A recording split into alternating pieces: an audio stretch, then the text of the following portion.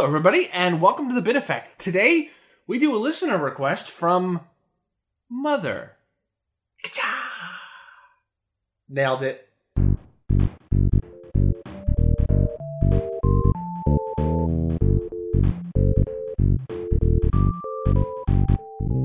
With me to discuss all things Hamster Dance, Robin Hood, and Earthbound is my good friend Craig. Hi, how are you?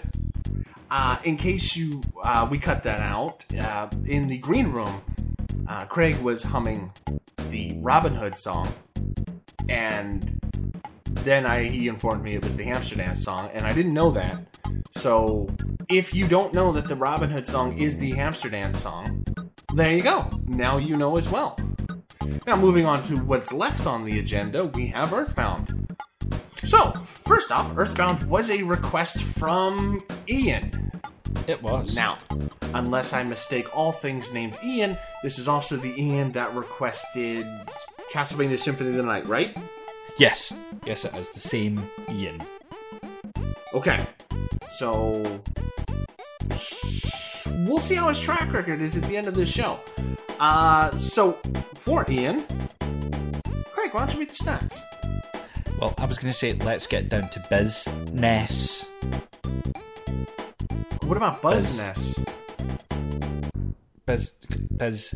But you have Buzz and then Ness. You just pooed all over my joke. Well, don't be such a Jeff. Paula. Anyway, so Earthbound, yes, I know. Developed by Ape and Hal, published by Nintendo, directed by Shigesato Itoi, produced by that person, plus some no-name people, Satoru Iwata and Tsunuki Ishihara. Designed by, I was being sarcastic when I said no-name people. Blips on the radar of history. Yeah, just small drops in an ocean of Nintendo.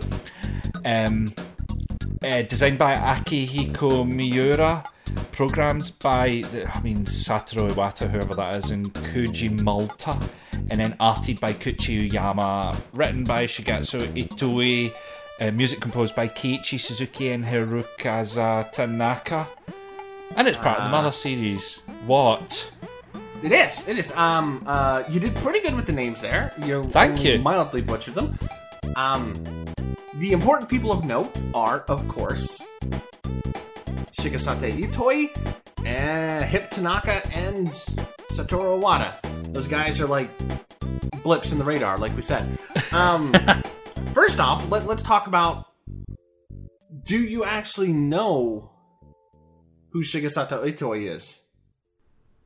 Are you asking me or the audience? I could ask the pizza box that I'm looking at, but he won't answer. So, yes, you, Dink.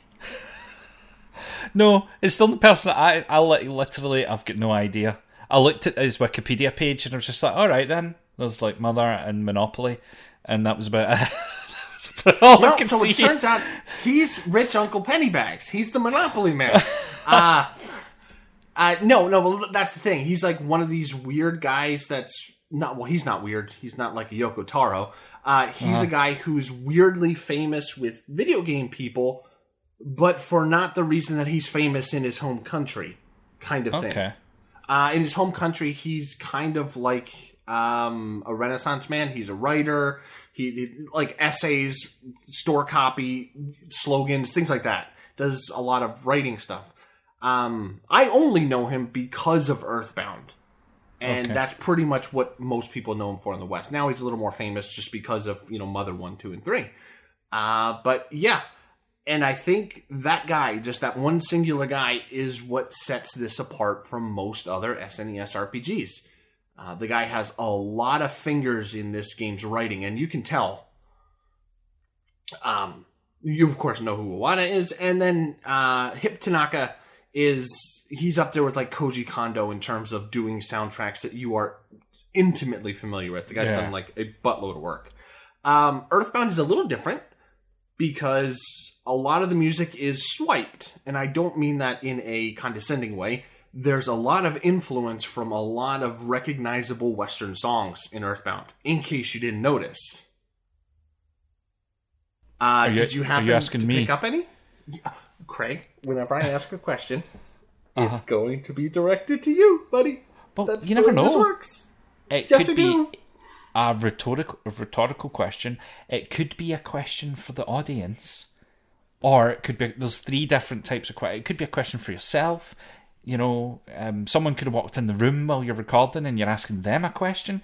It's not just me. Oh, yes, you know, Kelsey, me and Kelsey, big conversations about hip Tanaka. You know, that's always around the table. However, anyway, if you want to play a good joke... Oh, no. Yeah, I didn't notice. Like, I really liked the music, but I didn't, unless it was subconsciously, didn't pick up on any connections. Unless you suddenly say, well, the song that plays when you're in the desert is actually that, you know, Elvis song, you know. There's a lot of influence specifically from the Beatles. Okay. There's got weirdly what? I'm not familiar with the Beatles back catalogue because I absolutely hate them. I hate the Beatles. First off, how can you hate Ringo? The poor guy. He barely knows what's going on. You can't hate the guy. I don't love the Beatles either.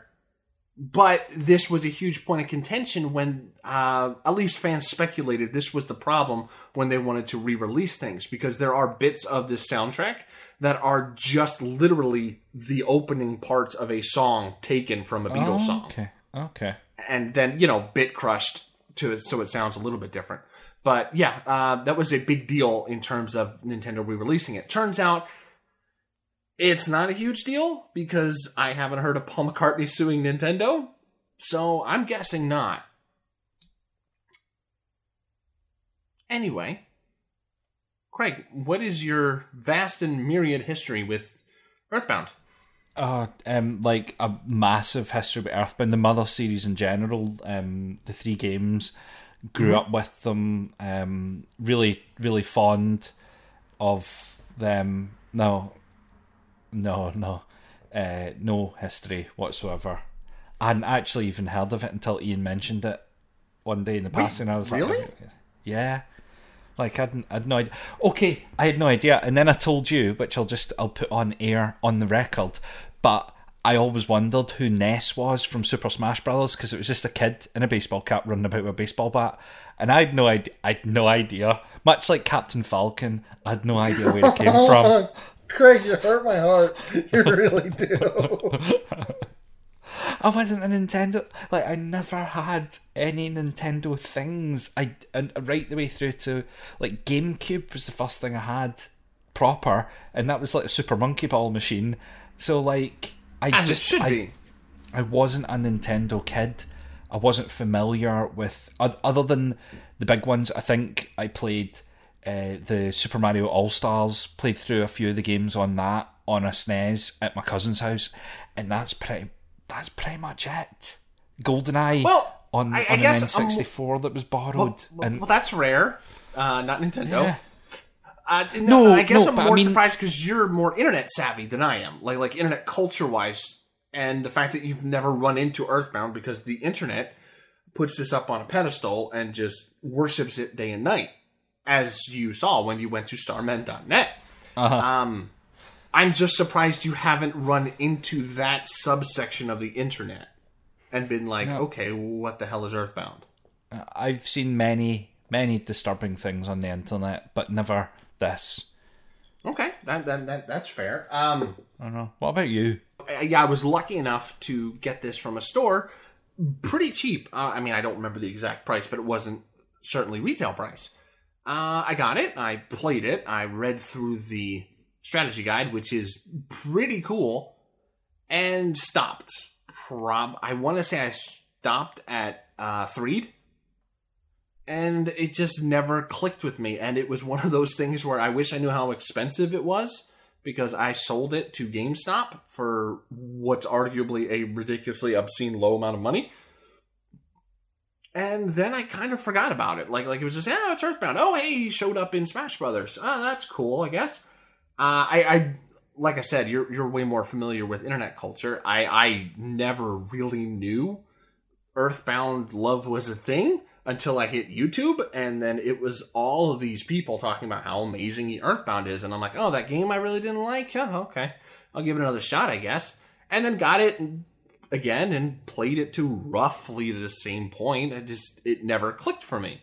So I don't understand why people like this game.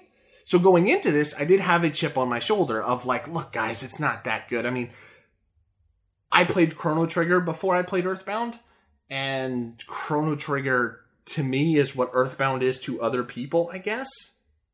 So yeah, going into this, it was a little tricky because it's like, okay, try to wipe everything from your brain and approach this fresh. Good news, I have finished it. So thank you, Ian, for forcing me to finish something I should have finished a good 20 years ago. Does Chrono Trigger not have a similar subset of people anyway as well? Like, it's got a up in a pedestal, this is the game to behold. Yes, it does. Not quite as frothing at the mouth as Earthbound people are. Like some of the things the Starmen.net people did, which, let me state right now, they are incredibly nice, incredibly welcoming people. But they're bonkers.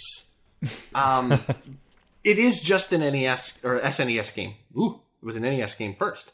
But yeah, Chrono Trigger has that kind of love, just not more in the, this is historically important, by golly, everything should be compared to Chrono Trigger. Not necessarily the, let's send a 40-pound dossier of how much we love this game to Nintendo. That's that step above. And I think that's where I start to run into the problems with Earthbound, but we will talk them over as we get to them. The long tail Earthbound had, Smash Brothers kind of reinvigorated people when it came to Earthbound. Once NES showed up in Smash Brothers 64, it was like, oh my gosh, there's Earthbound. And then, Lucas comes in a later game. I want to say it was Brawl. I think it was Brawl. Lucas showed up, which is from Mother 3. And then, again, that reinvigorated everything enough to where people started bugging Nintendo enough to go, hey, please re-release this on the Wii U, which is where I played it. Nintendo said, yeah, about that, and instead released the unreleased Mother game before Earthbound, which is weird because... Did you look into the NES game at all, Craig? No, I didn't. Okay, so here it's called Earthbound Beginnings. It was called Mother... Full stop over there. It's almost a remake. Earthbound is almost a remake of Earthbound Beginnings. You do a lot of the same stuff. You visit what's arguably the same places. It's kind of weird to play after playing Earthbound. I finished that, and then I wanted to shoot myself because it was an NES RPG, and those things are just... oh, they're brutal. But I never, and I still can't really say that I have a lot of interest in playing Mother 3. What about you, Craig? I would have a vague interest. Like, I kind of want to play Chrono Trigger now that you've mentioned it. Like, crap, I keep on meaning to play Chrono Trigger. I think I've started it like 3 or 4 times, and something distracts me. But I would play Mother 3. It might be fun to do both for the show eventually. Yeah. Do Chrono Trigger and Mother. Because Chrono Trigger is like the epitome of the Final Fantasy Dragon Quest style of JRPG, and Earthbound is like the weird other. So like you're like put in the same category as like Lufia and Arista's Ring, and I think that was the name of it. It's the other it's the other category. Other, because you said other. Other. Anyway, moving past that. Can I finish the stats? Of a joke? Will I finish the stats? No. Oh. You know what? Okay. If people don't know what year Earthbound came out, by golly, you probably should check it out. It is Earthbound. It's incredibly famous. Okay, so first off, a little bit of admin. Ian asked us to play a specific hack of Earthbound. I, being what we call in the business an old fuddy-duddy, decided not to. Craig, you, however, did play it. You want to explain that hack? I did. So I played the MaternalBound Redux, which it's a revamped version of another hack called MaternalBound, which is a remade version of Earthbound, and completely and utterly, like, as far as the internet and as far as I can see from YouTube and videos of the original, it changes an absolute mammoth amount. So it doesn't just fix maybe wee minor glitches or bugs or things like that. You've got new sprites on Overworld, like on enemy sprites. They now, if they turn, you see them turning and their sprite turns and things like that. It's modified controls. It's got a run button. It's got, if you go into your pockets or your inventory and you select a baseball bat, you can equip it from there rather than going specifically into the equip menu. Lots and lots and lots of wee things that just kind of polished it and brought it up to kind of... It shaves a lot of the sharp edges off of this. Yeah, like, I don't know how I would feel if I'd played the original, because reading things like typos and wee bugs and glitches and a slightly clunk, like that run button was a godsend. A run button, you could, because I spent the last maybe quarter of the game running away from enemies. I'd leveled up enough. I was just like, I'm going to run through this area, which was great. And I can't hold it against Ian because he specifically said don't. But I don't feel it's fair to judge a game on somebody taking it and fixing it. I like to judge a game on its base, because the remix, let us say, is not what people fell in love with. The base game is what people fell in love with, and why they started saying fuzzy pickles to each other. I don't know. It's weird. The old game is difficult, and I don't mean in the gameplay itself is difficult. It's about as hard to get into as an old Dragon Quest is, and those things at this point are archaic. They are like pushing the menu button to open it up to click stairs to go downstairs. Ooh, that will drain all fun you feel out of a game super quick nowadays. Craig, is this your first Super Nintendo RPG that you've played to completion? I think so. I think it is, yeah. Because I'm trying to think, it's definitely the oldest we've done for the show. It is. It's one of the only SNES games that I've played all the way through to the end. I've probably only completed maybe single digits or maybe 10 SNES games in their entirety. So it must be. Well, then it holds a place of honor for that case. All right, so how do we want to crack into this? Because this has to be a one episode jam. Yep. Just because we're jamming it into the schedule as fast as we can. First off, how long did it take you to beat? Probably. Well, that's a really good question. What about like real life time? Oh, about a week. So a week's gaming for me is maybe 25 to 30 hours. Maybe slightly more than that. Mine took a little bit longer because I started to get frustrated with the game towards the end. So I was like at a week and a couple of days. But It's not a huge investment. Yeah, this isn't something you're going to be sinking 60 hours into on a regular completion. Oh, no.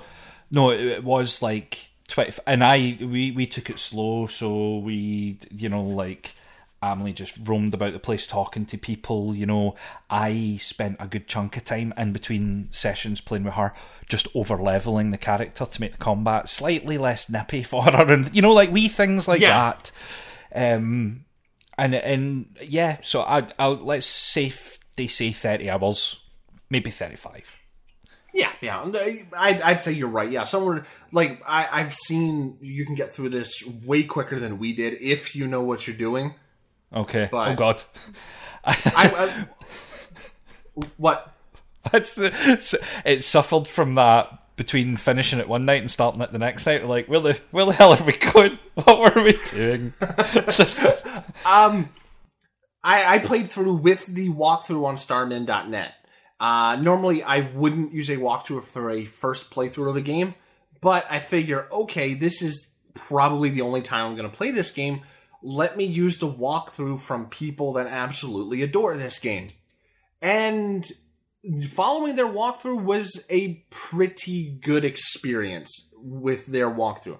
They didn't so much make this a bullet-pointed list, but they had, like the, hey, points of interest. Maybe you should talk to this guy because he says something funny. Or it was a very nice, it was almost like a guided tour of Earthbound. See, that sounds a lot of what I hate a critical path walkthrough. Like, you just go from there straight, run through this entire area because you don't need to talk to him. You must miss out on so much of the game, so many wee interactions and talking to even folk that just turn around and say, "What you doing here? You should be in this other town."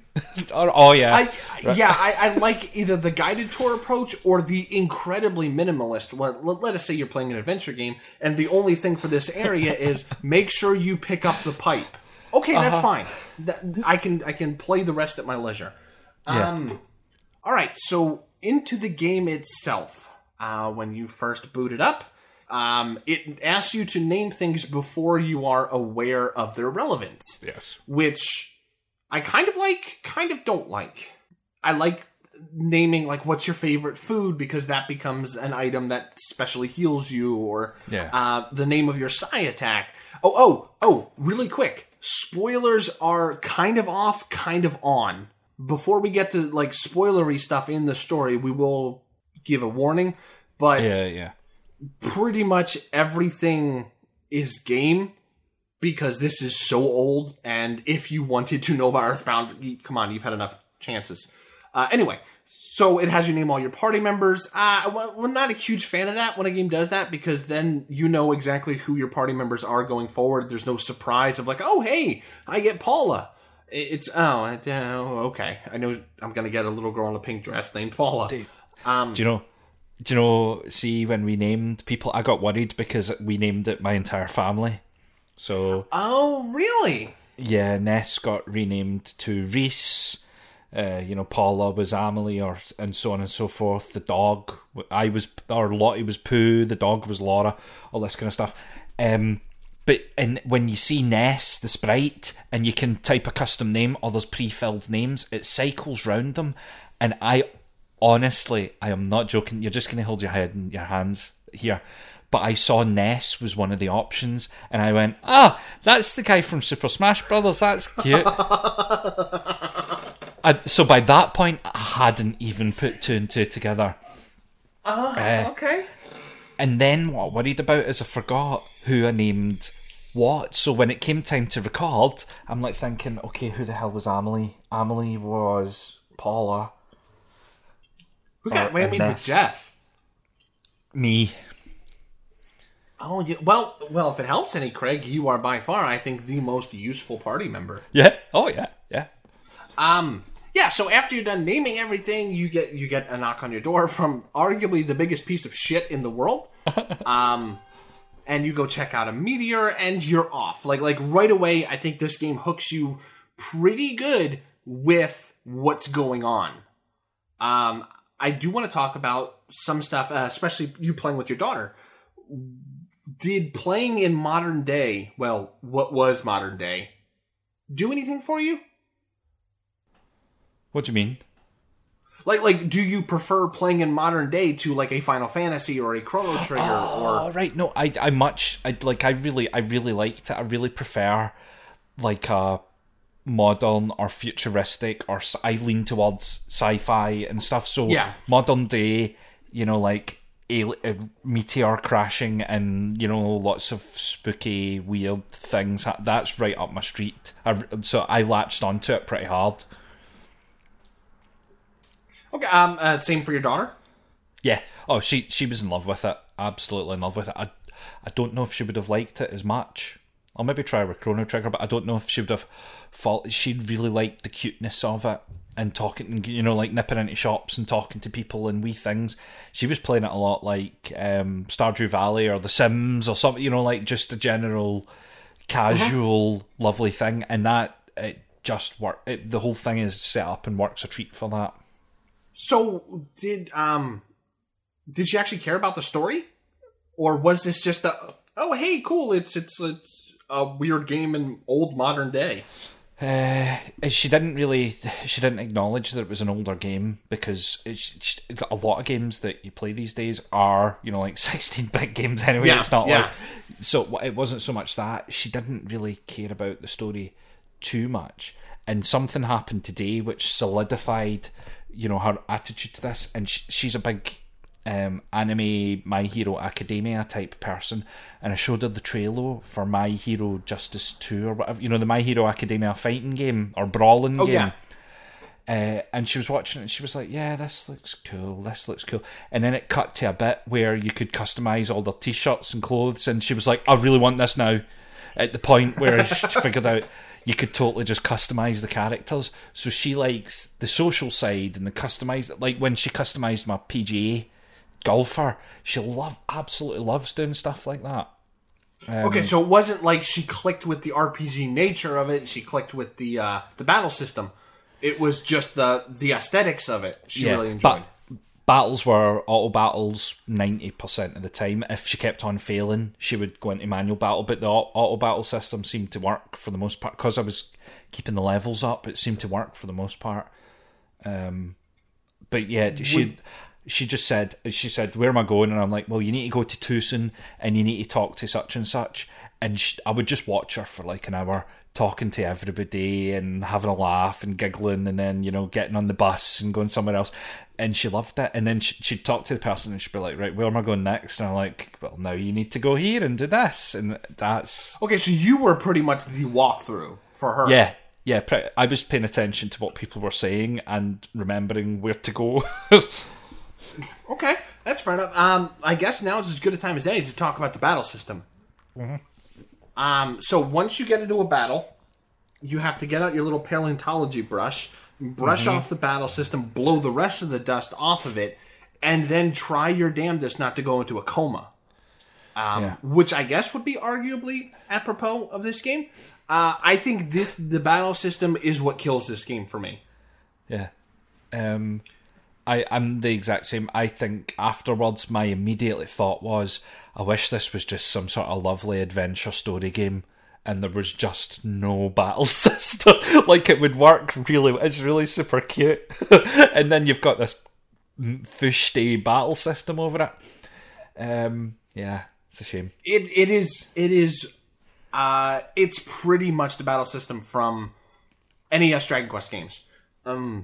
You don't see your characters, which really hinders me. Like, for that click, like, I really don't like just seeing non-animated sprites on a psychedelic background.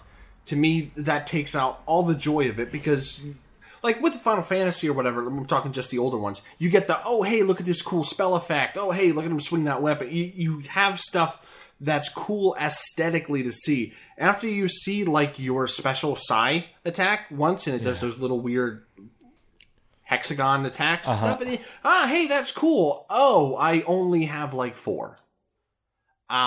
You see the same attacks played out thousands of times over the course of this game. And you don't even have cool animations for things like the multi-bottle rockets. Which, no, there's nothing.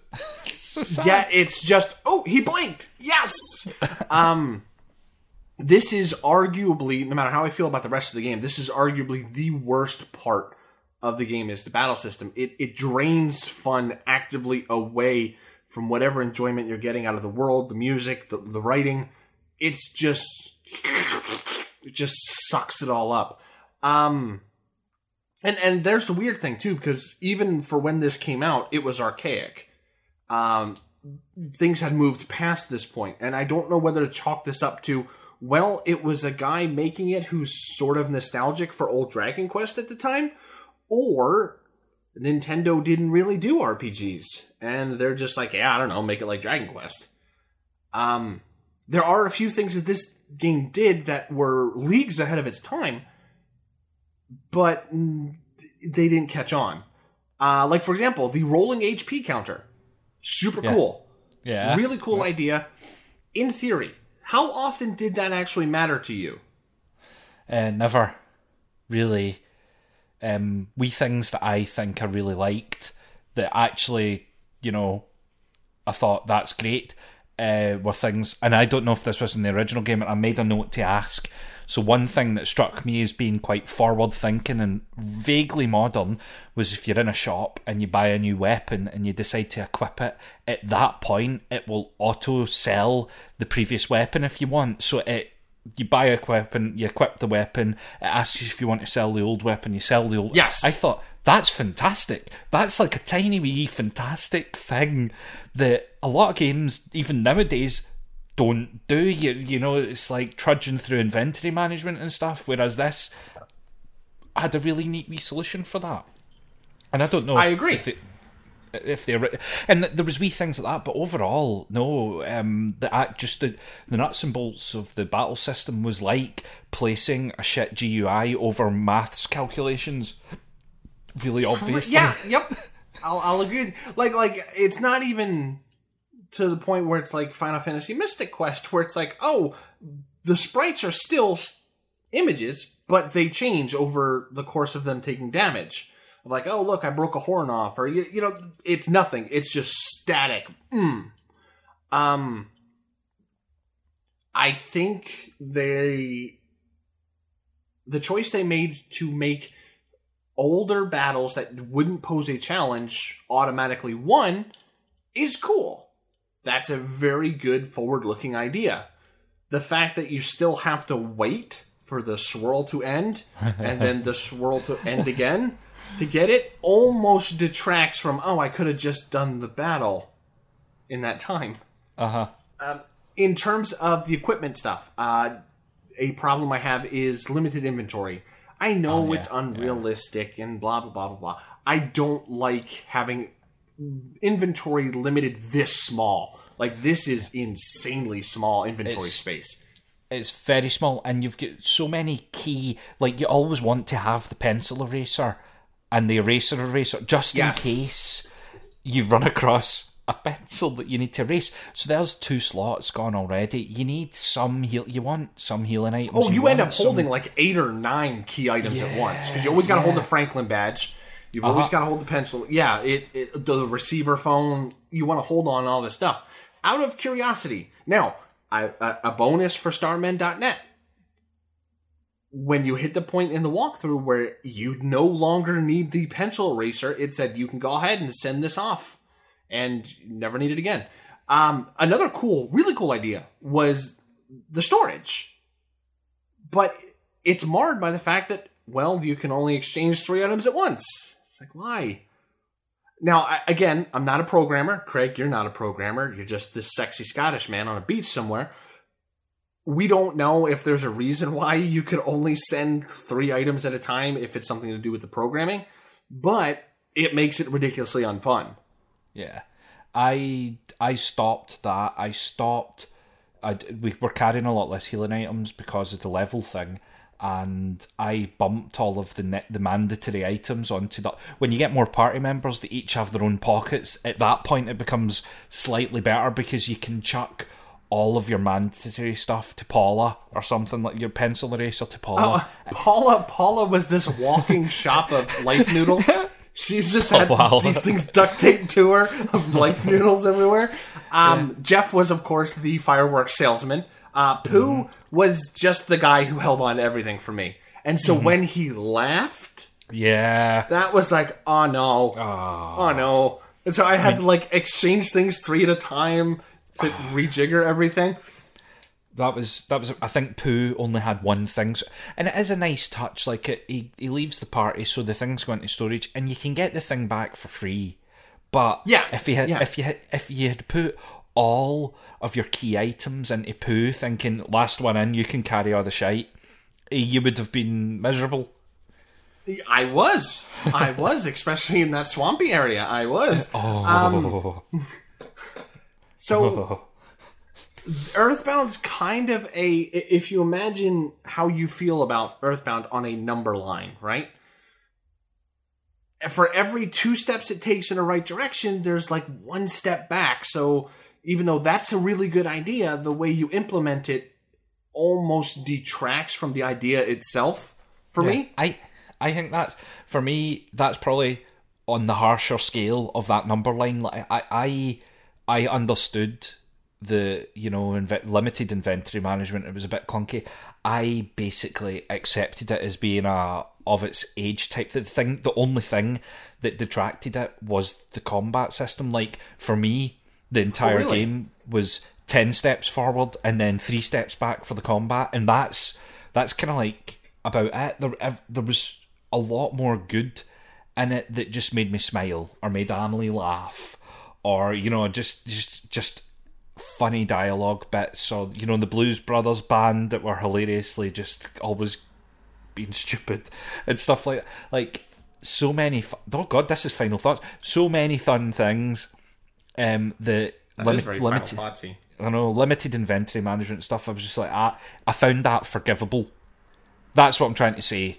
It wasn't a step back. It was just forgivable because the rest was, it was good. Okay, so for you, just so I have you clear, the only unforgivable thing is the combat. Yeah. Okay, I have a little more in the unforgivables, but it's not, like, I'm not down on the game. It's not unforgivable, this is no longer enjoyable. It's unforgivable, like, guys, why'd you make that decision? Hang on, hands up, I've got another unforgivable, I've got 2 more unforgivable things I forgot about. All right, sure. Until right now. Well, I'll just tell you them. Yeah. It was like, at 2 points in the game, the environmental damage you take from either being in the desert and getting dehydrated, or being in the swamp and suffocating to death inside a swamp. Those 2 things I did not like.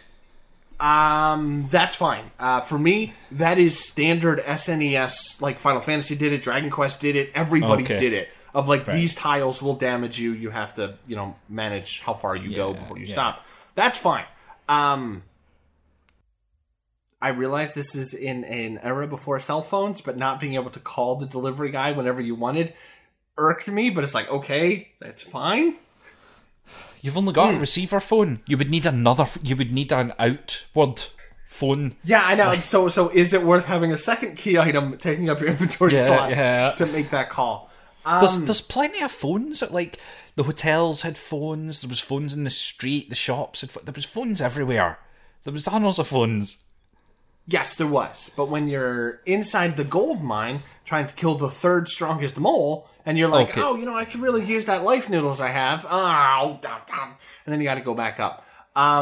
This has both the advantage and disadvantage of being on the SNES, where an advantage is if you scroll the screen down and see, there's like 5 different enemies there, and scroll back up and then back down, the enemies will change. It's like, now there's only 2. Sure. The disadvantages are I ran into an enormous amount of slowdown. I will say this with the caveat of I was playing the Virtual Console version on the Wii U, so I don't know if it's inherent to that. Okay. But there was a lot of times where it chugged to a crawl when there was like 4 enemies on screen. Oh, God. And you're like, come on, Ness, let's go. Yeah, I mean, I had no slowdown whatsoever, but my flag is I was playing the MaternalBound Redux, which undoubtedly has code fixes and changes, and I was also playing it on an Xbox Series X, which has enough power to play Earthbound. Has enough power to play a Wii U? Yeah, exactly. So I think I had little to no slowdown, nothing notable. I do want to briefly. Well, we talked on the combat, we talked on the overworld. Just briefly, I'm a giant fan of the music here. There's only like 1 or 2 tracks where it's like, all right, that makes my teeth stand on end. But other than that, some of the best music in this game hits at almost the perfect time. A lot of times, like the music when you go home, the music when you're on the bus, that cool surf rock thing. Yeah. The music in this is super. Even the weird discordant stuff in Moonside, fits great with what's going on. As the music is an absolute highlight for me, it really is. And I mentioned it already, but the Blues Brothers, I can't remember the actual name, but the blues bandy type guys, Runaway Five. The Runaway Five, they have 2 or maybe 3 performances that you watch as part of the game, and they are just, it's fantastic wee tracks, and the wee guys dance about the place on stage and stuff, and I just sat and I was like ear to ear smiling, thinking this is hilarious. Oh, we were very different about that. I watched the first one, and then when I saw the second one, it's like, put the joystick down, go get a drink, go to the bathroom, come back. Oh, they're still going. Okay. I don't find sprites spinning in place charming. I just don't. It's like, it's just turning a circle, guys. And it's not even like, over this 3-minute course, you see them do new stuff. Nope. You're looping the same animation 5 times. Okay. I was not charmed by the Runaway 5, and I think they're kind of boring. Do you know what it reminded me of? At the point where this was all happening and walking about the town, it reminded me of Habbo Hotel, of all things. For some strange reason, it reminded me of Habbo Hotel, because it had a very similar, brightly coloured look about it, and limited animations in places. Did you ever do Habbo Hotel? No, what's Habbo Hotel? In the Habbo Hotel? Dave, where were you in the 90s when the internet was invented? I was in America playing games on my Super Nintendo. Habbo Hotel. You need to look up Habbo Hotel. Habbo Hotel was like an online virtual chat room that was an isometric. Oh my gosh! I'm looking at it right. It's still going. Is it still going? No way. We need to get into Habbo Hotel. Okay, so it's Pixel Second Life. It's Pixel Yahoo chat rooms. Okay. Oh boy, yeah, I could see that. Why were you doing that in the 90s? Try to pick up checks. 2000s. Oh, okay. I stuck to Neopets and Club Penguin. Thank you very much. Okay, right, yeah. I can't believe it's still going. I'm totally going on Habbo Hotel tomorrow. Oh my god, that's amazing. Now, I would imagine you're mostly going to run into people your age. It's not going to be teenagers anymore. I would hope not. I mean, it's either going to be people my age going, remember how good Habbo Hotel was, or it's going to be kids ruining things. Yeah, it's because of those kids, not the creepy 30-year-olds going to a really old chat room. That's not going to ruin it. Oh, yeah. Okay. All right, so Habbo Hotel aside, write in and let us know how much you enjoyed Habbo Hotel. No, yeah, I never went in for any of that stuff when I was a kid. I was like, why would I want to talk to strangers? I don't care. And I just played video games. That was it. Anyway, I'm glad at some point in my life I decided to talk to strangers because my life would be very different if I didn't. Okay, so, should we crack into the story? And not do a beat-by-beat recreation. Yeah, but there was only 2 mechanical things that popped up that I thought to highlight as being really nice, that I liked, and I wanted to get your take on it.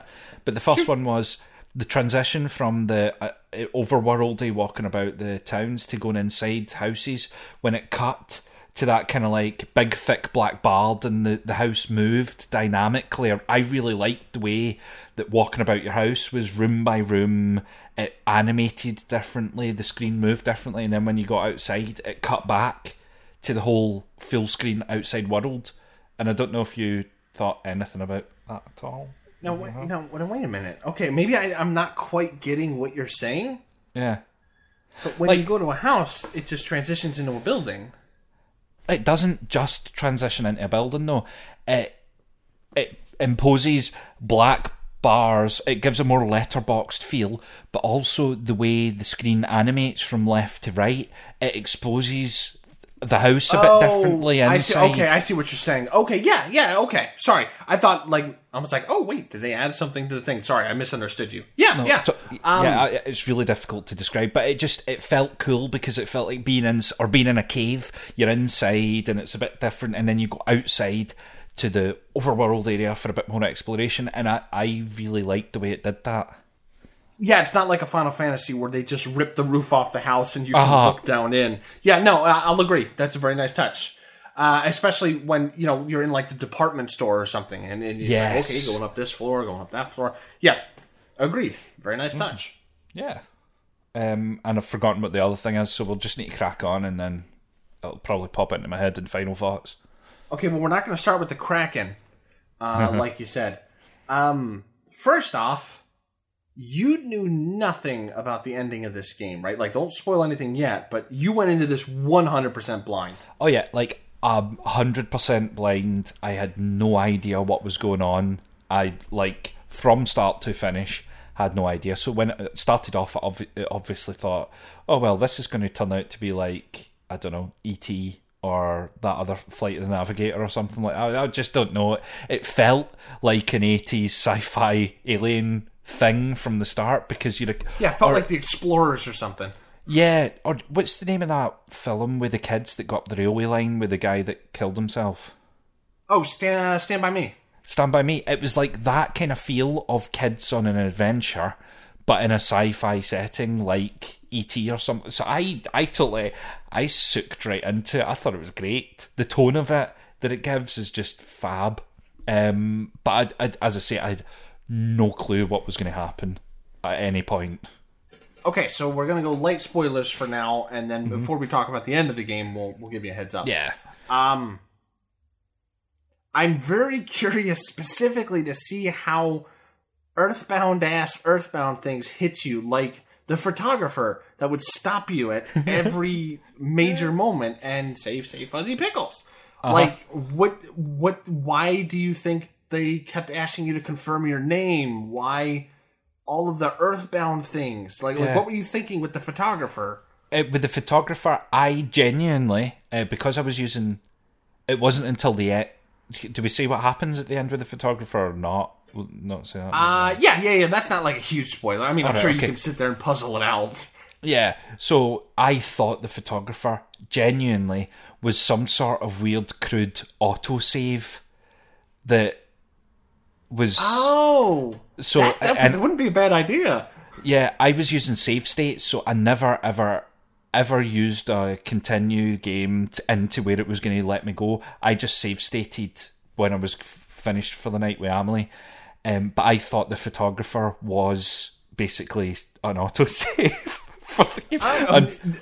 That would be fantastic, actually. Like that's a very good idea. But no, It turns out the photographer takes photos at key points, and then at the end you see all those points.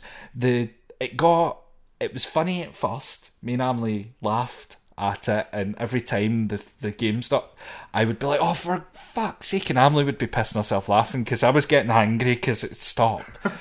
But sometimes back to back too.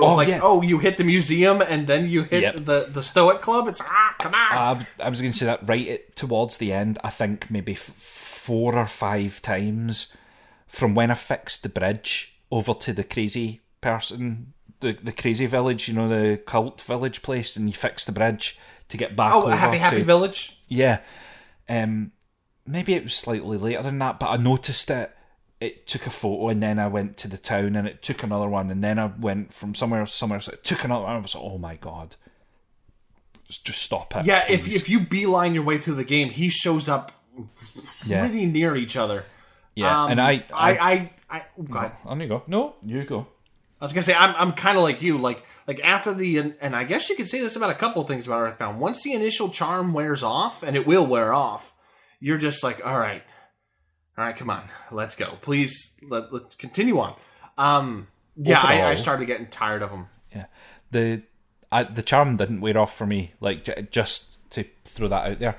But the thing that absolutely had me hooked and beaming was the other thing you mentioned, like confirming what is actually your name, because at some point Emily had put in Jobbies or something like that, but we changed it to Emily. That is the name, and it's like, are you positive that your name is Emily? Yes. And then watching the credits right at the end, when it gets to the very last bit, and it's like, you're in the credits, it says Emily at the end, and I was like, that's actually really fucking sweet. Like, it's really nice. Yeah, like the end. Okay. Spoiler. Skip ahead 30 seconds. 1, 2, 3, go. Okay. Once you're in the battle and you start praying, and then you hit and nobody answers, and then it's like wham, and you're like, oh, that's great. Oh, that's wonderful. I put that on near Automata, near Replicant Gestalt levels of, oh, that's good. That's like when you play Metal Gear Solid 2 and he pulls his dog tags out and it's your name on it, and you're like, I forgot I put my name in. Yeah. Yeah, super, super cool. Okay, and beep. Okay, no spoilers.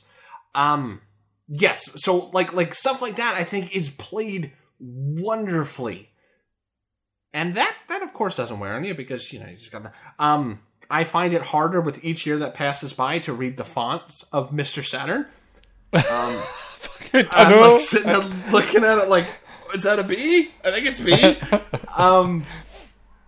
So again, you didn't know Mr. Saturn was from Earthbound, even though you probably hucked him at people in Smash. Yeah, no idea. I would like to kind of get your read on the overall mood of the game, right? I know this is a little vague.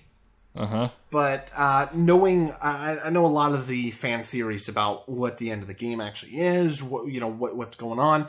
I know what Shigesata Itoi says influenced the game's ending, so I know a lot of this stuff, which of course will color what I think of it. So, mood started off cheeky 80s sci-fi. At some points I thought, it's just kids on an adventure, and it's actually, I said to you, it was like, we're all just in our backyard, and it was all just our imagination. At some points I thought that was the tone, but over the course of the game, some things happen that are just a bit darker and a bit more serious. It reminded me of River City Ransom or something like that, where you've got kids going about, like, acting like gangs, punching people and stuff. Knifing each other? Yeah. Like, it goes serious, and it takes some pretty serious turns, and all the adults in the game don't ever really say, hey, kid, what are you doing? Why are you beating that hippie with a baseball bat? Yeah.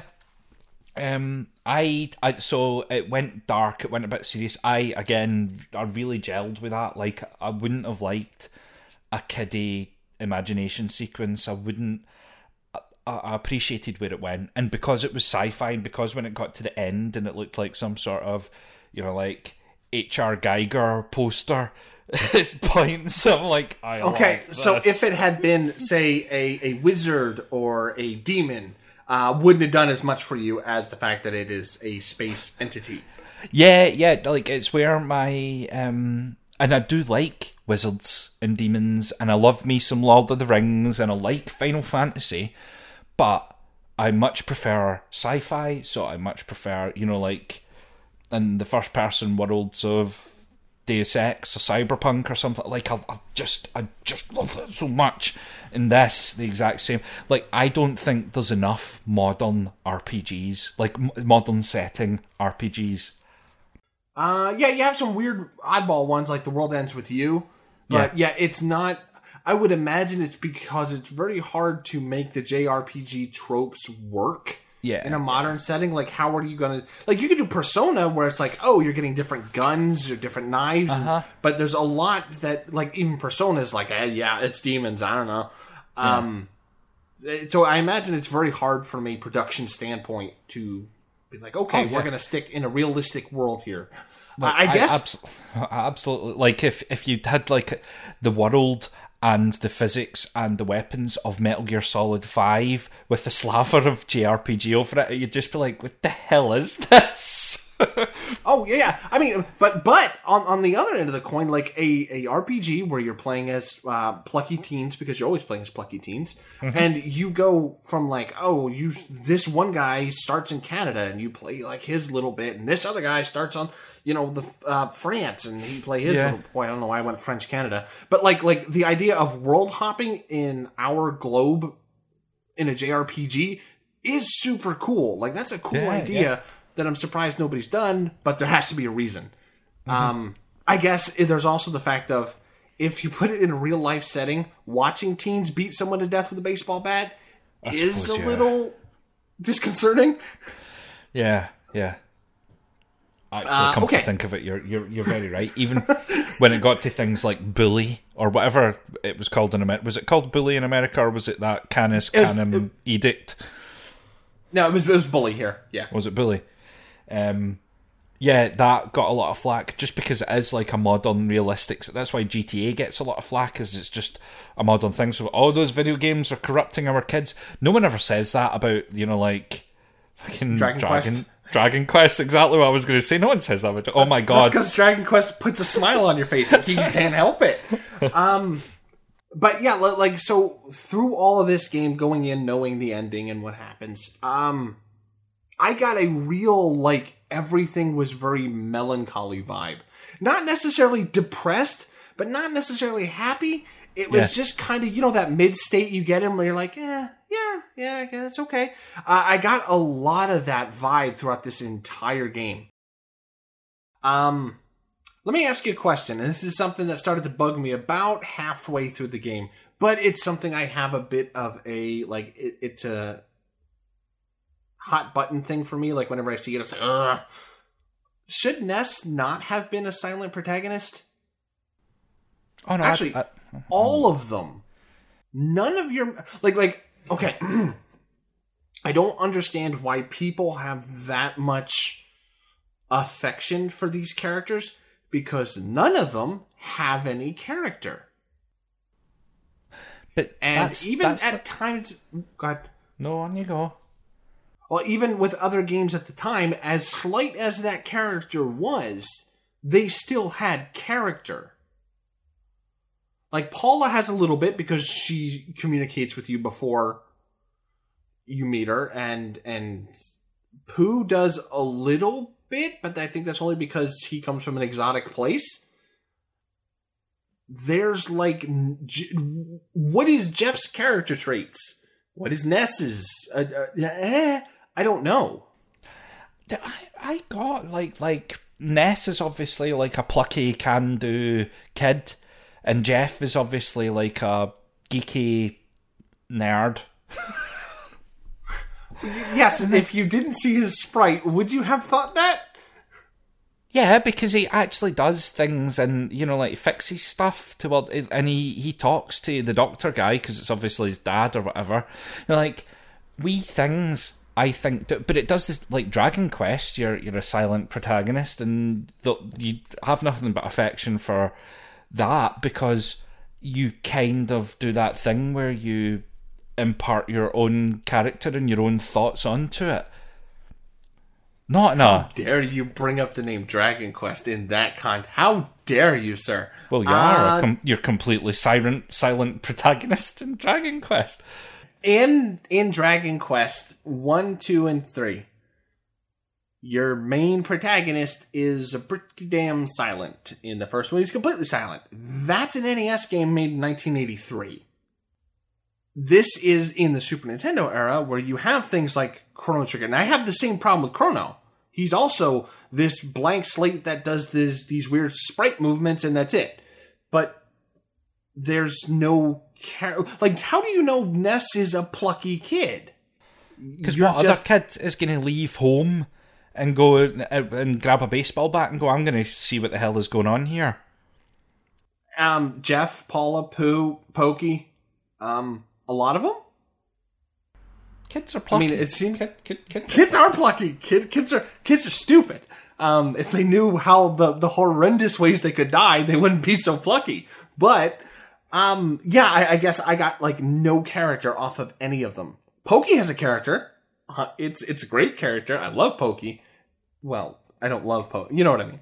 Yeah, it's fun to have that character.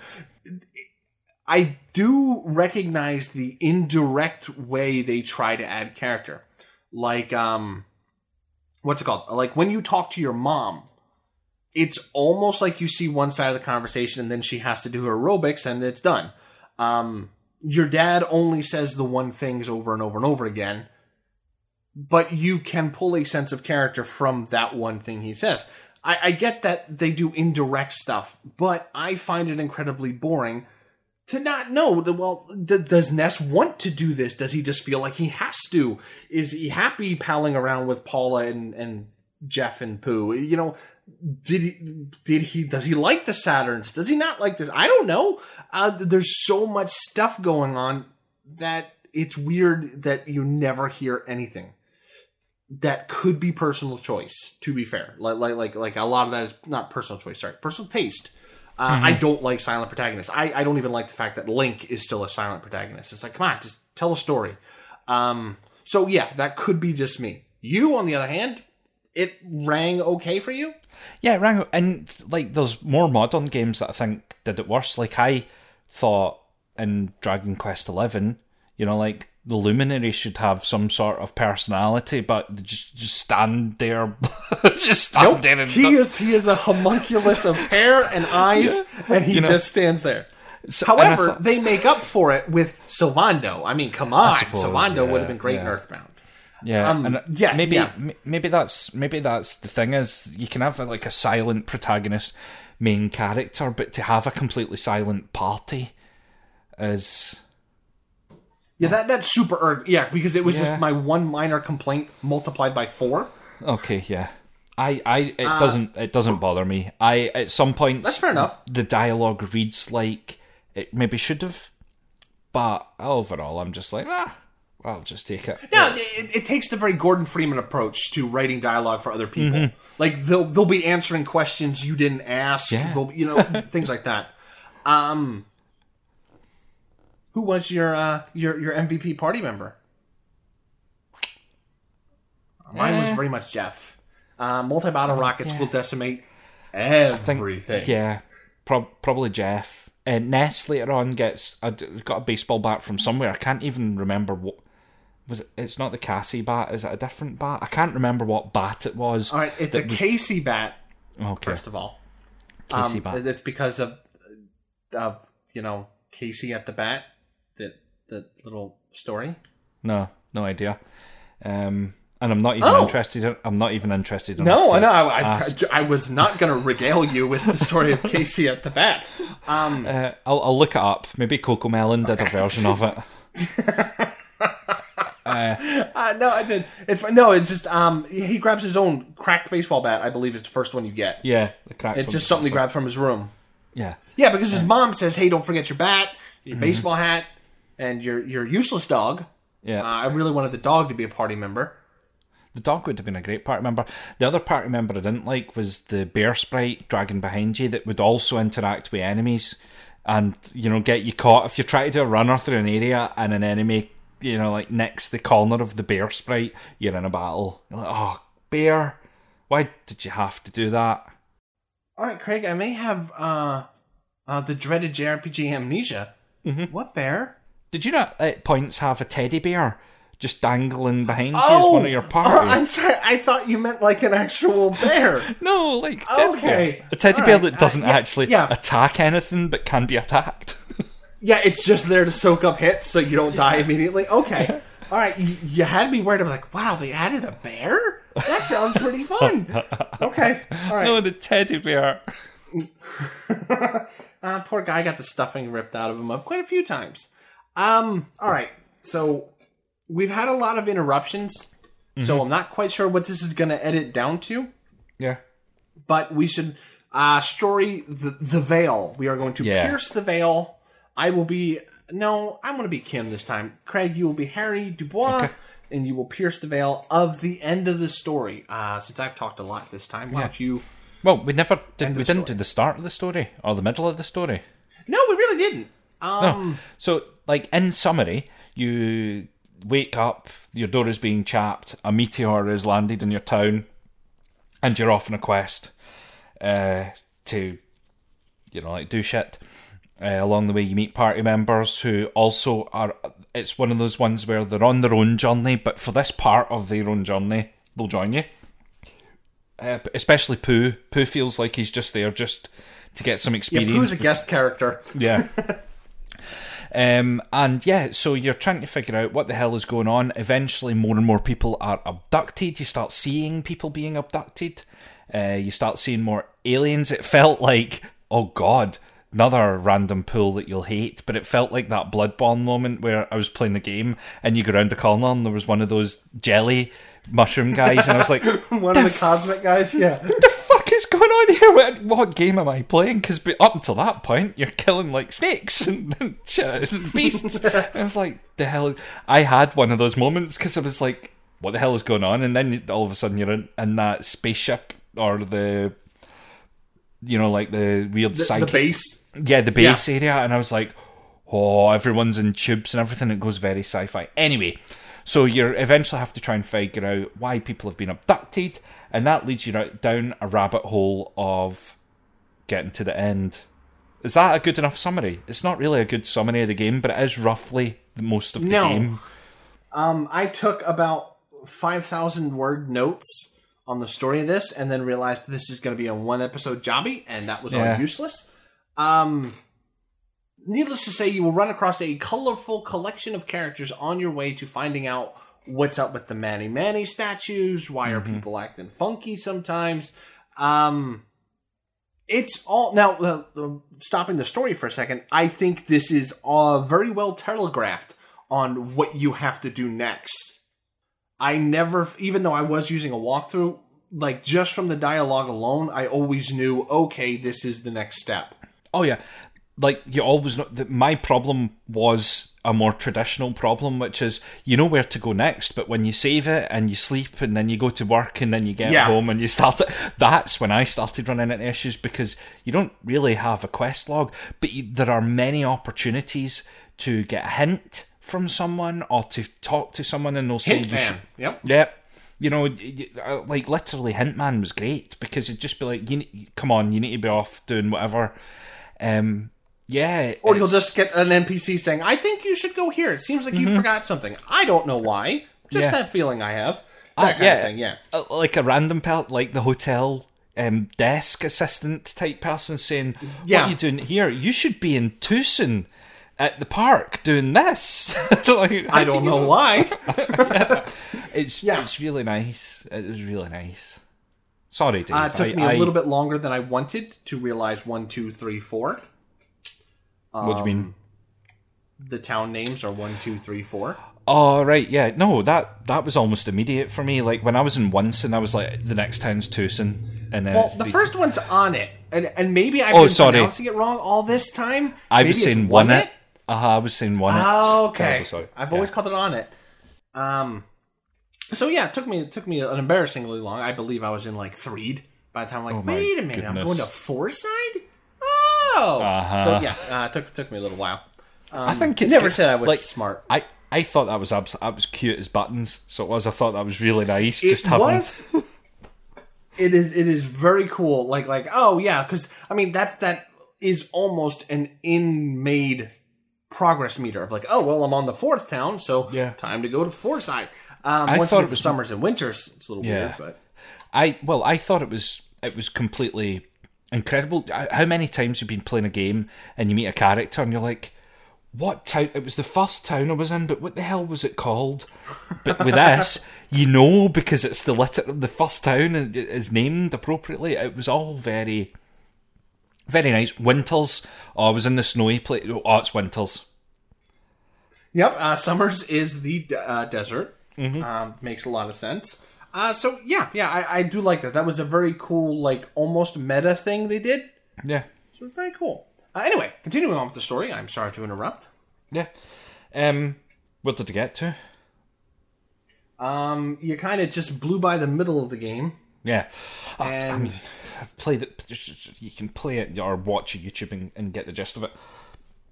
So by the end, you have to fight some weird flibbly thing, which then frees all the people, and you go and you have to fight another big flibbly thing that has Porky embedded in it.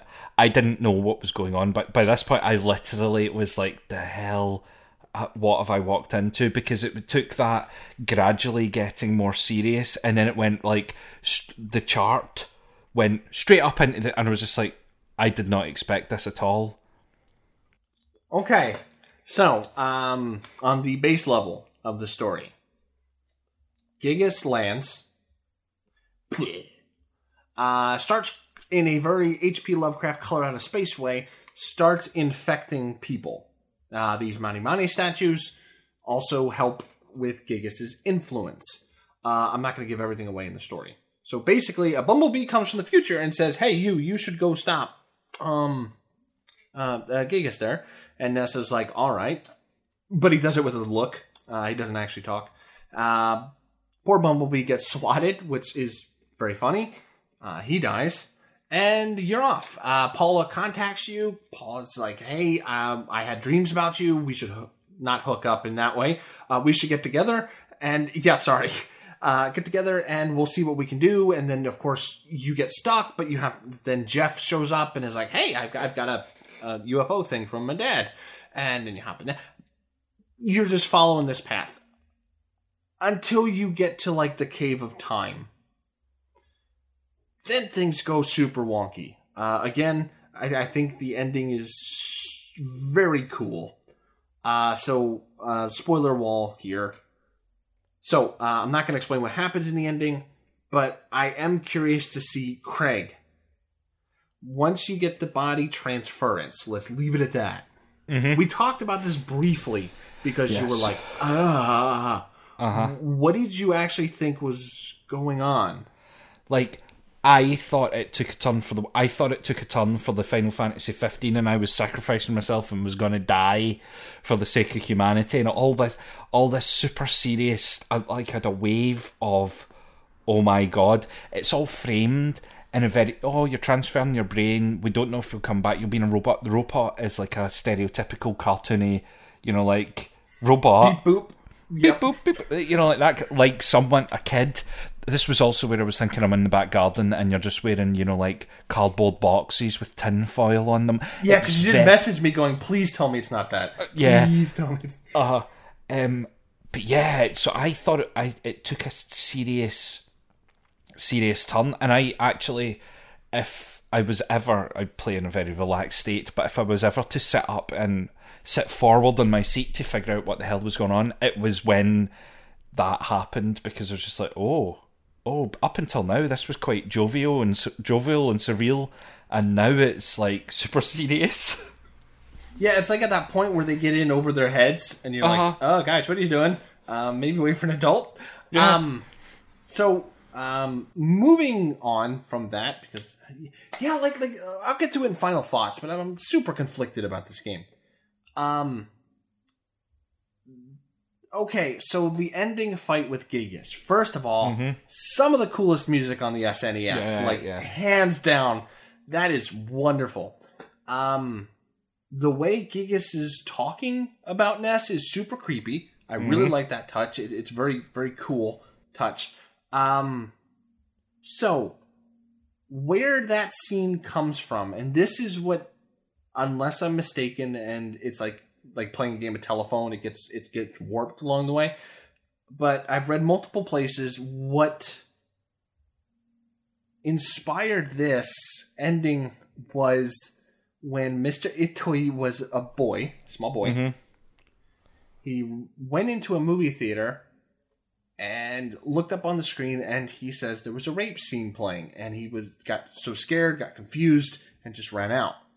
Evidently, had a big impact on his life because, you still remember it that many years later. And he said he wanted to give that kind of confusion, that kind of feeling to the player. Historically speaking, the movie he said it was doesn't have a rape scene, but it does have a weird, the 1940s thing where it's like the manly man will force himself on the woman and she says no! Yeah, but then he gives her a kiss and she says, oh yes! That kind of thing. Okay. So it's probably a lot of kid imagination going on, which is fine. I'm not going to be like, and how dare he lie to us? No, I'm not going to do that. But there's a lot of weird shit going on in the ending of this. Like, I explained to you, take a look at the map. The map, I believe we talked about this briefly. Just Google the Earthbound ending map, or the Gigas map. I think you could probably get it. Because the map itself looks like the female reproductive organ map, I guess would be the best way to put it. Of this tube goes, I don't know what that's technically called. And right up there is Gigas. I don't know if this is a Nintendo-sponsored abortion or not. I dove a little deep on the theories about the end of this, and they put up a pretty good case. But a lot of it is down to your interpretation of it. So, for a fresh young mind like yourself, Craig, you smooth-brained motherfucker. Oh, God. What did you think was going on? Okay. So I didn't look at the map and get any female reproductive side of things. I did get a hint of Nintendo sponsored abortion, but the thing that came to mind the most, which I am ashamed to say, and it set the tone for the rest of the game for me, was that episode of South Park where Cartman merges with the Trapper Keeper, and then he becomes this amorphous Trapper Keeper blob. And I kind of thought it was that's the tone of it that it ended up being for me because of that stupid episode of South Park. It looks a lot because Nessie's like body is in the middle of this thing. You've got Porky, you've got like all this gross stuff going on. It instantly made me think it was like a symbiotic thing that had the kids as puppets and all this kind of stuff. That's where it went with it. Was like, okay, so like the end of like a Contra where it's just alien biology stuff. Yeah. That's fair enough. I mean, that's a read too. I'm really torn on, because I am notorious for thinking most fan theories are incredibly stupid. Nobody has been dead the entire time in the history of anything except where they specifically say this person has been dead the whole time. It's never a secret thing, ever, in anything. But yeah, I'm torn. You take this on the face of it, it is a bunch of kids go back to kill an alien creature that will have its tentacles in a bunch of different things. Okay, I'll take that at that base level. That's fine. If you have any, I don't want to say evidence because, well, you saw what I saw. If you have any, you might have missed this stuff that leads you to believe one way or the other, please feel free to send it in to our email, because I'm super curious. Because, again, a lot of these theories come from echo chambers where people will just, yeah, and not really go, wait, you don't have a point there kind of thing. So I'm super curious. What I'm saying now is from the point of view of I went in completely blind, played the game over the course of a week with my kid, and did not read starman.net and did not, Google fan theory. I didn't do anything. Yeah. My sole experience is with the game itself. But now I'm curious. Yeah, it's super weird. And again, it's not like you can be like, hey, Mr. Intoy, do you remember 40 years ago when you were making this game, did you think about an abortion? Was that it? Was that what was going on? It's weird. So that's where I'm going to leave it. We can try to talk it through, you convince me of something, I convince you. It won't accomplish anything. Our job here is to just let the people know what we thought, and that's what we're going to do. So we've hit the end of the game. I think the ending with the prayers and nothing working, and you're getting desperate, and then it does the Dragon Ball Z thing with the people thinking about you and giving them power. I think that is a very cool way to end a melancholy RPG. It does follow very much the Japanese tradition of it's not so much you, it's the connections you've made, it's the friendships, it's that kind of thing that JRPGs do. I just think this was handled in an incredibly cool way. See, when you say that, with everything else that's been said, it sounds like a glowing recommendation. But it's not. But it sounds like it. The word, I could creatively edit you into only... That would be amazing. You could create some real drama. You could edit it so I sound like I'm just glowing, and then I'm like, that was an edit. And then we could go back and forth on Twitter. Oh, that would be great. We could do that. Yeah. I try to acknowledge when something, like Control. Yeah. I did not like Control, but that fridge is super cool. See, not liking Control, that's just bizarre. That's peak sci-fi mentalness. Yes, that is what David Lynch sees when he closes his eyes. But even something like Horizon Zero Dawn, I can't stand that game. I really like Aloy. Like, as a character, I think she's great. But that game didn't like it. We are beings of contradictions, my friend. I know. So you just stepped on Gigas, he went bleh, and died. So Craig, would you like to explain what happens at the end? Well, yeah, just after stepping on Gigas, which takes maybe the guts of 15 minutes or something. It's like a long fight. What happens at the end? So you're sucked out of your body back into your human form, which is nice. It was kind of expected. I didn't think they were going to let 4 kids die. Whether it's a Nintendo-sponsored abortion or not, I didn't think they would go to literally just let 4 kids die. So you get transported back into your bodies, and then, unless I'm missing something in my brain, you have a really lovely dissolving of the party, like with a wee bit with Pooh, and you go off, and Pooh goes off to do his thing. You drop Paula back off at the nursery. You know, like you walk her home. It literally says, she says, "Will you walk me home?" And I just thought, that's sweet, isn't it? Will you walk me home? And like, wee things like that happen. You get back home. Yeah, you can go to the entire world and talk to everybody. Yep. And a lot of them have new things to say, which I think is always a really cool idea. Yeah. So you do that, you get back home, and something happens. Oh, God. Now that it's been a few weeks, something does happen, because it does. One of the things I hate is the end, ... question mark. I fucking question mark. It's one of the things I just hate ever. In a film, in a game, it never works for me. It makes me resent the entire thing. I take it more as the end, the question mark indicating, and Ness went on to have other adventures, but that's not the story here. I don't take it so much as, maybe Gigas is gonna come back, and there's, it's not gonna pull like a Friday the 13th hand coming out of a grave or something. I don't know why, of all the things that I don't feel passionate about, that I sit on the fence about, that's the one thing I will say. I fucking hate the end. Or is it? It's surprised. Well, okay, first off, this did miserably in the States. Oh, did it? It did so bad that's why they didn't even consider releasing Mother 3 here.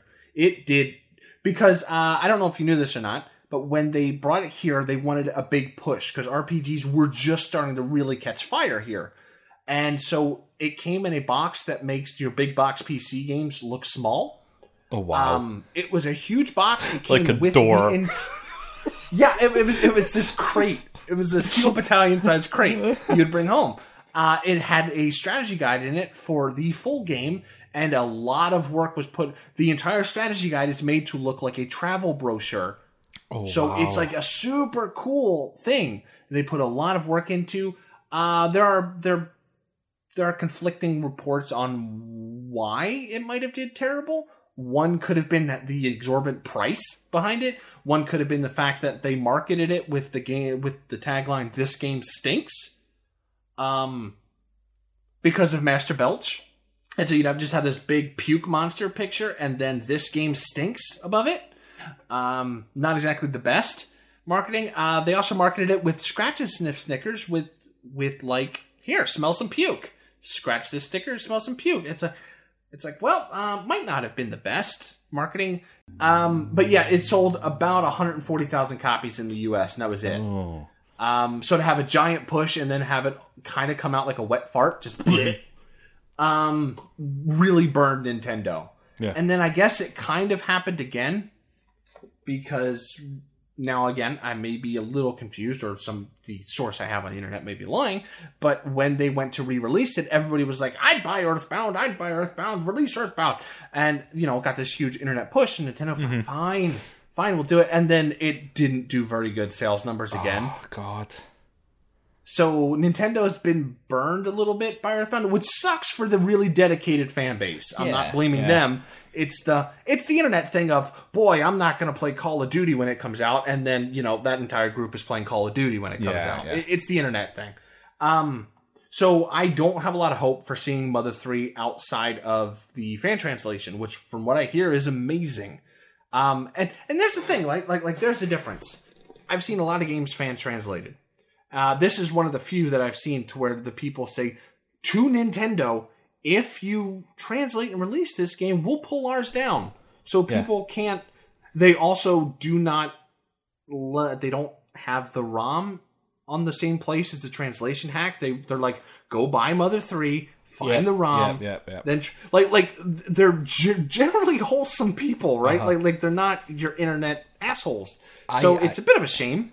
I saw crap. Oh, I need to think of the name now. Not Morrowind. Oh, right. Okay, I've got it. So I saw a great project that's going on just now. Very similar thing. Deeply passionate people who have modded Skyrim to the point where they're building Oblivion inside Skyrim because they won't remaster Oblivion. They'll just keep releasing Skyrim. It's called Skyblivion.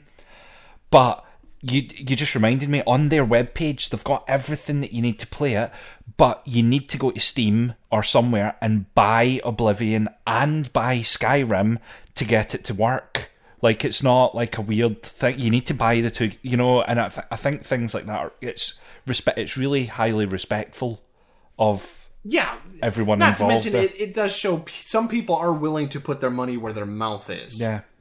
Sadly, not a lot of people on the internet will do that. But on the MaternalBound Redux version of the game, it's one of the bullet points. I don't even know where to begin with it. Hang on. I have closed the tab. I've closed the tab that had all the bullet points on it. But one of them was it's rewritten dialogue and a rewritten script that's more in line with some other version of the written game.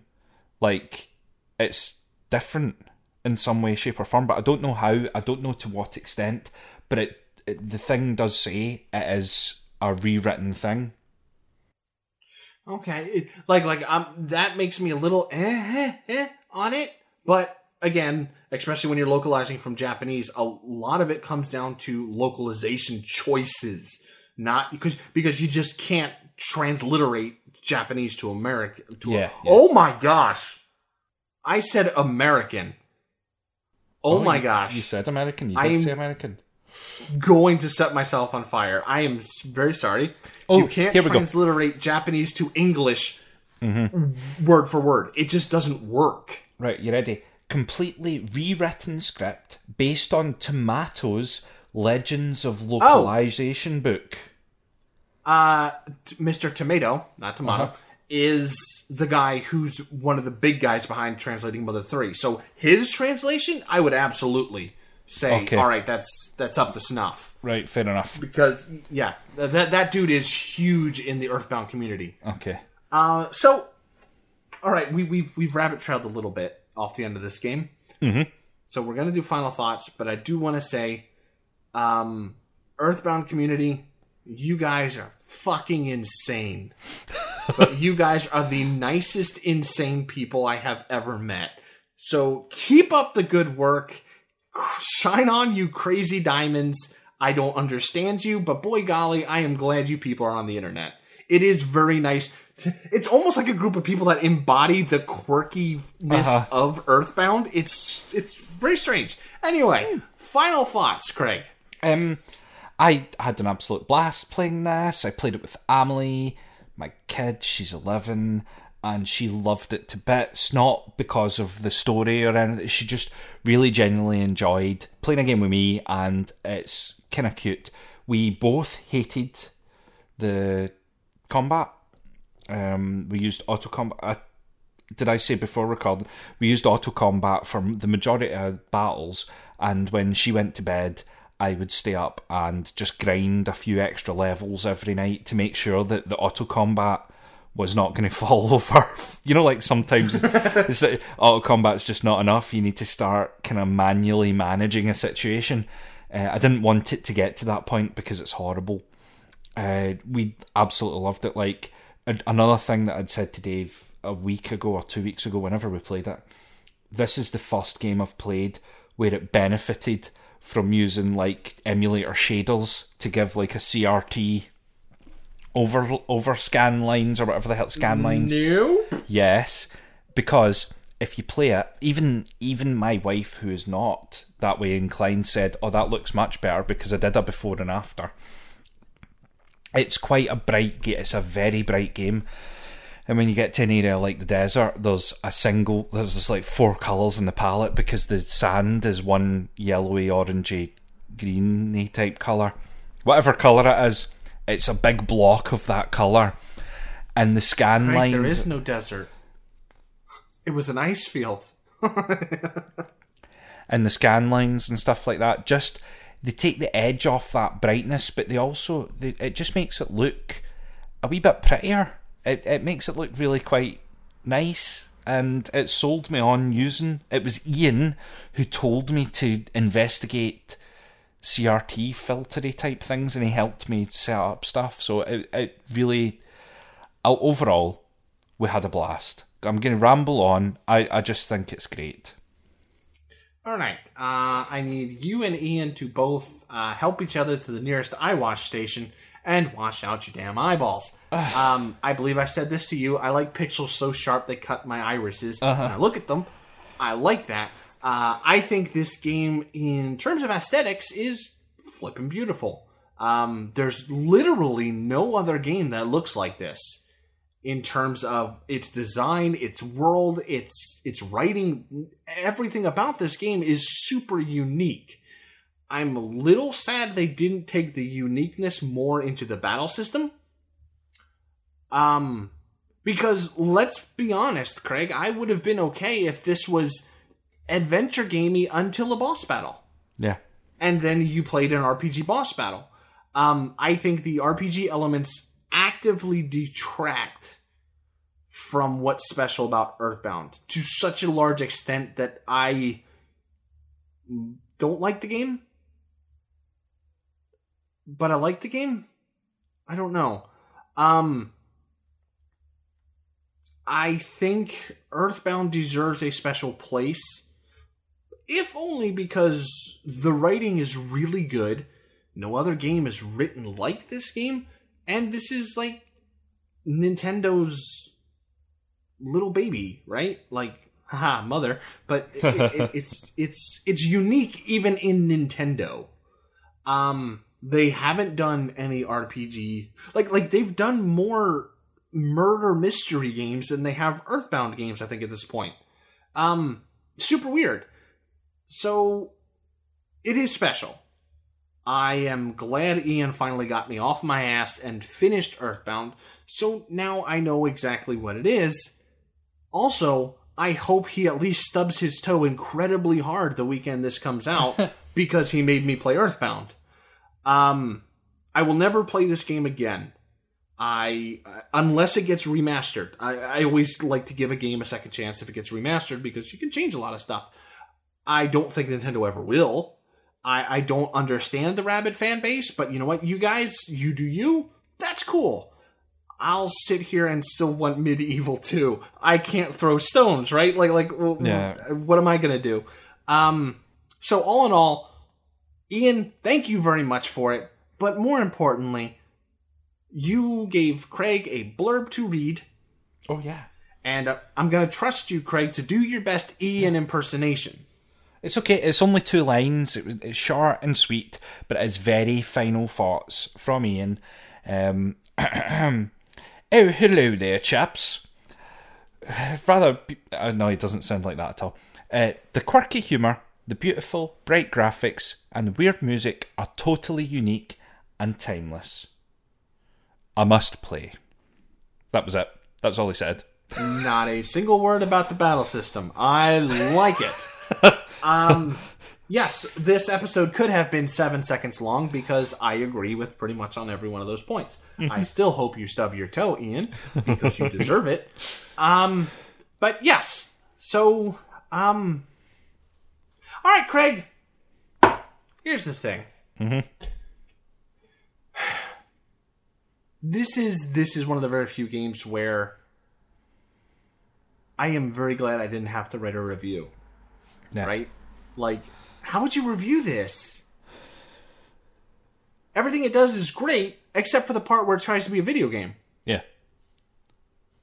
I finished it like 2 weeks ago now. We had some scheduling problems. We couldn't record as soon as we finished, so that's why I'm sorry if we're a little vague-ish on some things.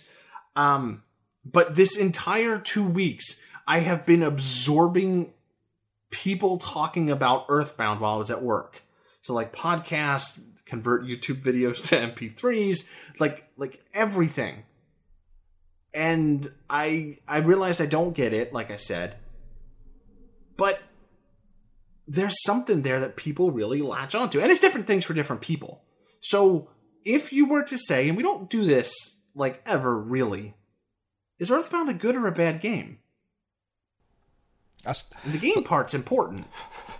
I still think it's a good game. I still think it's a great game. I still think everything it does well. The adventure side, the walking about, the talking, the collecting items to give to someone else, the saving up money to buy a particular thing to do all of that it does well. I think the only thing it doesn't do well is literally turn-based combat. If it didn't have... So arguably what you're doing 60% of the time. Maybe not. Like I don't think combat. Like maybe I've got a slightly softer edge because Amelie took care of the combat by auto combating everything. So maybe I'm less jaded or harsh because I suppose if there wasn't an auto fight thing, an auto battle thing, and I had to actually manually work at it, I would be a wee bit less enamoured. The points where Amelie was in a battle were the points where I was getting up to get a cup of tea or going to the toilet for a pee or something. You know what I mean? Yeah. And I mean, we didn't state it before, and we should state now, the fact that this has an auto battle is genius. Like, this is one of the earliest games to have auto battle. Like, that should be stated. That's a great idea. But, sorry, I just thought of that. That's absolutely fair. So yeah, I would say yes, it is a good game. It's got some things that aren't as great, but I would attribute that to age and maybe a focus on the writing and everything else, and then at the last minute they went, oh my god, we need a battle system, pull that from the NES. Okay, gonna ask a question, and I insist on honesty. Mm-hmm. Will you ever play this again? No, probably not. Not unless there's a remaster. Like, okay. Unless it turns out, I said before, I had a wee quick search of that Starman thing when you mentioned it, and the walkthrough that they provide does have a lot that I didn't. It's got a lot of, you should go and speak to this person just because it's a funny interaction. You should go and speak to this person because it starts a side quest to do whatever. Like, I missed a lot of that. We played through it blind. It was reasonably focused. Yeah. But from what I read, there isn't enough there to make me want to play it again. I would rather... I would now be like, we need a remaster of this. Imagine a remaster with some decent fight mechanics. It would actually be good. I'd be okay with Earthbound and the Octopath Traveler engine. Oh yeah, yep. I'd be okay with that. So yeah, okay, that's about where we sit. I'm super conflicted, but more on the bad side. Mm-hmm. Of it was an unpleasant experience for a lot of the percentage. And then it spiked. Like, you'd hit good writing and then back to, okay, I need to fight moles. Would you ever consider playing the MaternalBound Redux thing just to see, or is that, does it not count because it's not like a canon release of the game? Oh man, that makes me sound like a real dork. I'm like, I only like games when they come from big publishers. Unless there are specifically changes to a battle system. Even in a remaster, if this was just like, all we did was change the graphics, I wouldn't play it. I would need the battle system to be a little more engaging. Yeah. Because it is a snooze fest. So if it changes the battle system, sure, I'll give it a look. Mm-hmm. If it doesn't, I had my experience, I'm fine with that. Alright, so... continuing on the games that I'm not quite sure are good or bad. Next up, we have Ghosts and Goblins Resurrection. I may still be crying when we record it. I'm not sure how it's going to go. Nah, I think you will be pucker. You're going to be golden. You're going to finish it, and you're going to be like, what's that all about? On a plus note, Craig, we will have the exact same history with Ghosts and Goblin Resurrection. Okay, so now that episode is over.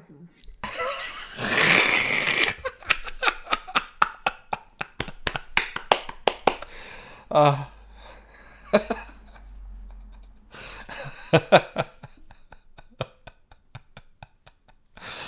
my god, that was so good. You wonder why you don't have friends, Craig. I'm just, sometimes... Anyway, sorry. Carry on. Oh, you want me to do it? You want me to do it? I won't interrupt. All right, everybody. Craig has something important he wants to say. There. Thanks for listening, everyone. Goodbye. All right, so... Alright, so now that Earthbound is over and done with, we have ghosts and goblins to torture us in the future.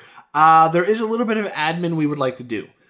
I don't exactly know how to say this, but here we go. So, the way things have been going, with me and Craig taking care of the Retro Rewind stuff, which we still enjoy, this isn't we're quitting, we decided we're going to kind of just transplant Retro Rewind onto a different show. Because we have noticed that the listener numbers for Retro Rewind are fairly consistent, which means there's a part of the audience that really only likes Retro Rewind. And then there's the other part of the audience that's like, nah, I like the big games. And that's fine. But what we're going to do is we're just going to up and move Retro Rewind over to a different podcast name. So what we're going to do is we're going to make another podcast called No More Sages. And if you know that in-joke, good on you, old chum. And we're just going to do Retro Rewinds on that podcast. Since we now have to fill in a little more episodes, we are going to do, you know how we do the through the years once for every year? Now we pretty much have to double it. So we are going to do 2 cycles per year. With some added caveats of, like, if you pick an NES game for 1987, you can't pick an NES game for your second go at 1987. That kind of thing, just to try to keep things fresh. We would like to try to release this at the first of the year and start this up. It may be a little later than that, depending on if we can get all our ducks in a row and all that nonsense, because, well, we both have families and it's Christmas, which is not necessarily the least stressful time of the year. So for the bit effect, we're still going to release 2 big episodes a month, but unless they're 2-parters, that's going to be it. So it'll just be like 2 big episodes a month, unless there's like 2-parters, and then we'll have a full month worth of episodes. If you feel one way or the other towards this, let us know. You can do it at thebiteffect.com, at Gmail, at Twitter, at Habbo Hotel? Oh my god, I'm going to make a Habbo Hotel account for us. Craig has been super silent because I sprung this all on him. He had nothing to do with the planning of this whole thing, Your Honor. It was just me. Thanks for chiming in, Craig. It really means a lot. No, it's quite. I am excited for this because we get to just kind of do one thing. I like things being organised. I like my books in alphabetical order. You know, I like not having any games. I just like everything. I like everything set, and splitting it off makes sense because it saves me doing -retro rewind when it's you don't know what you're going to be listening to apart from that. So it does make sense. I love it. Plus, this does make it a little bit, since we've started getting more requests, this does make it a little easier for us to be like, okay, we can rejigger the schedule here because we don't have to try to squeeze it in between 2 Retro Rewinds kind of thing. So if you still have requests for main Bit Effect games or Retro Rewind games, which aren't going to be called Retro Rewind because there are literally 9,000 things on the internet named Retro Rewind. Everything from cars to movies to magazines to old pizza dough? I don't know. They're all called Retro Rewind. So that's why we went with the name No More Sages, but we'll have a link in case you're like, I can't understand what you're saying. You talk too fast, you stupid New Yorker. So other than that, thank you very much for listening. Something else, but it's actually something for after. Sorry, carry on. Just remind me straight after we record that I need to tell you something, okay? Okay, alright. So, now that's all said and done. We hope you have a wonderful holiday season. Try not to drink too much. Leave some eggnog for grandma. You know, the usual stuff. And we will catch you next time Ghosts and Goblins. Hey! Woo-hoo.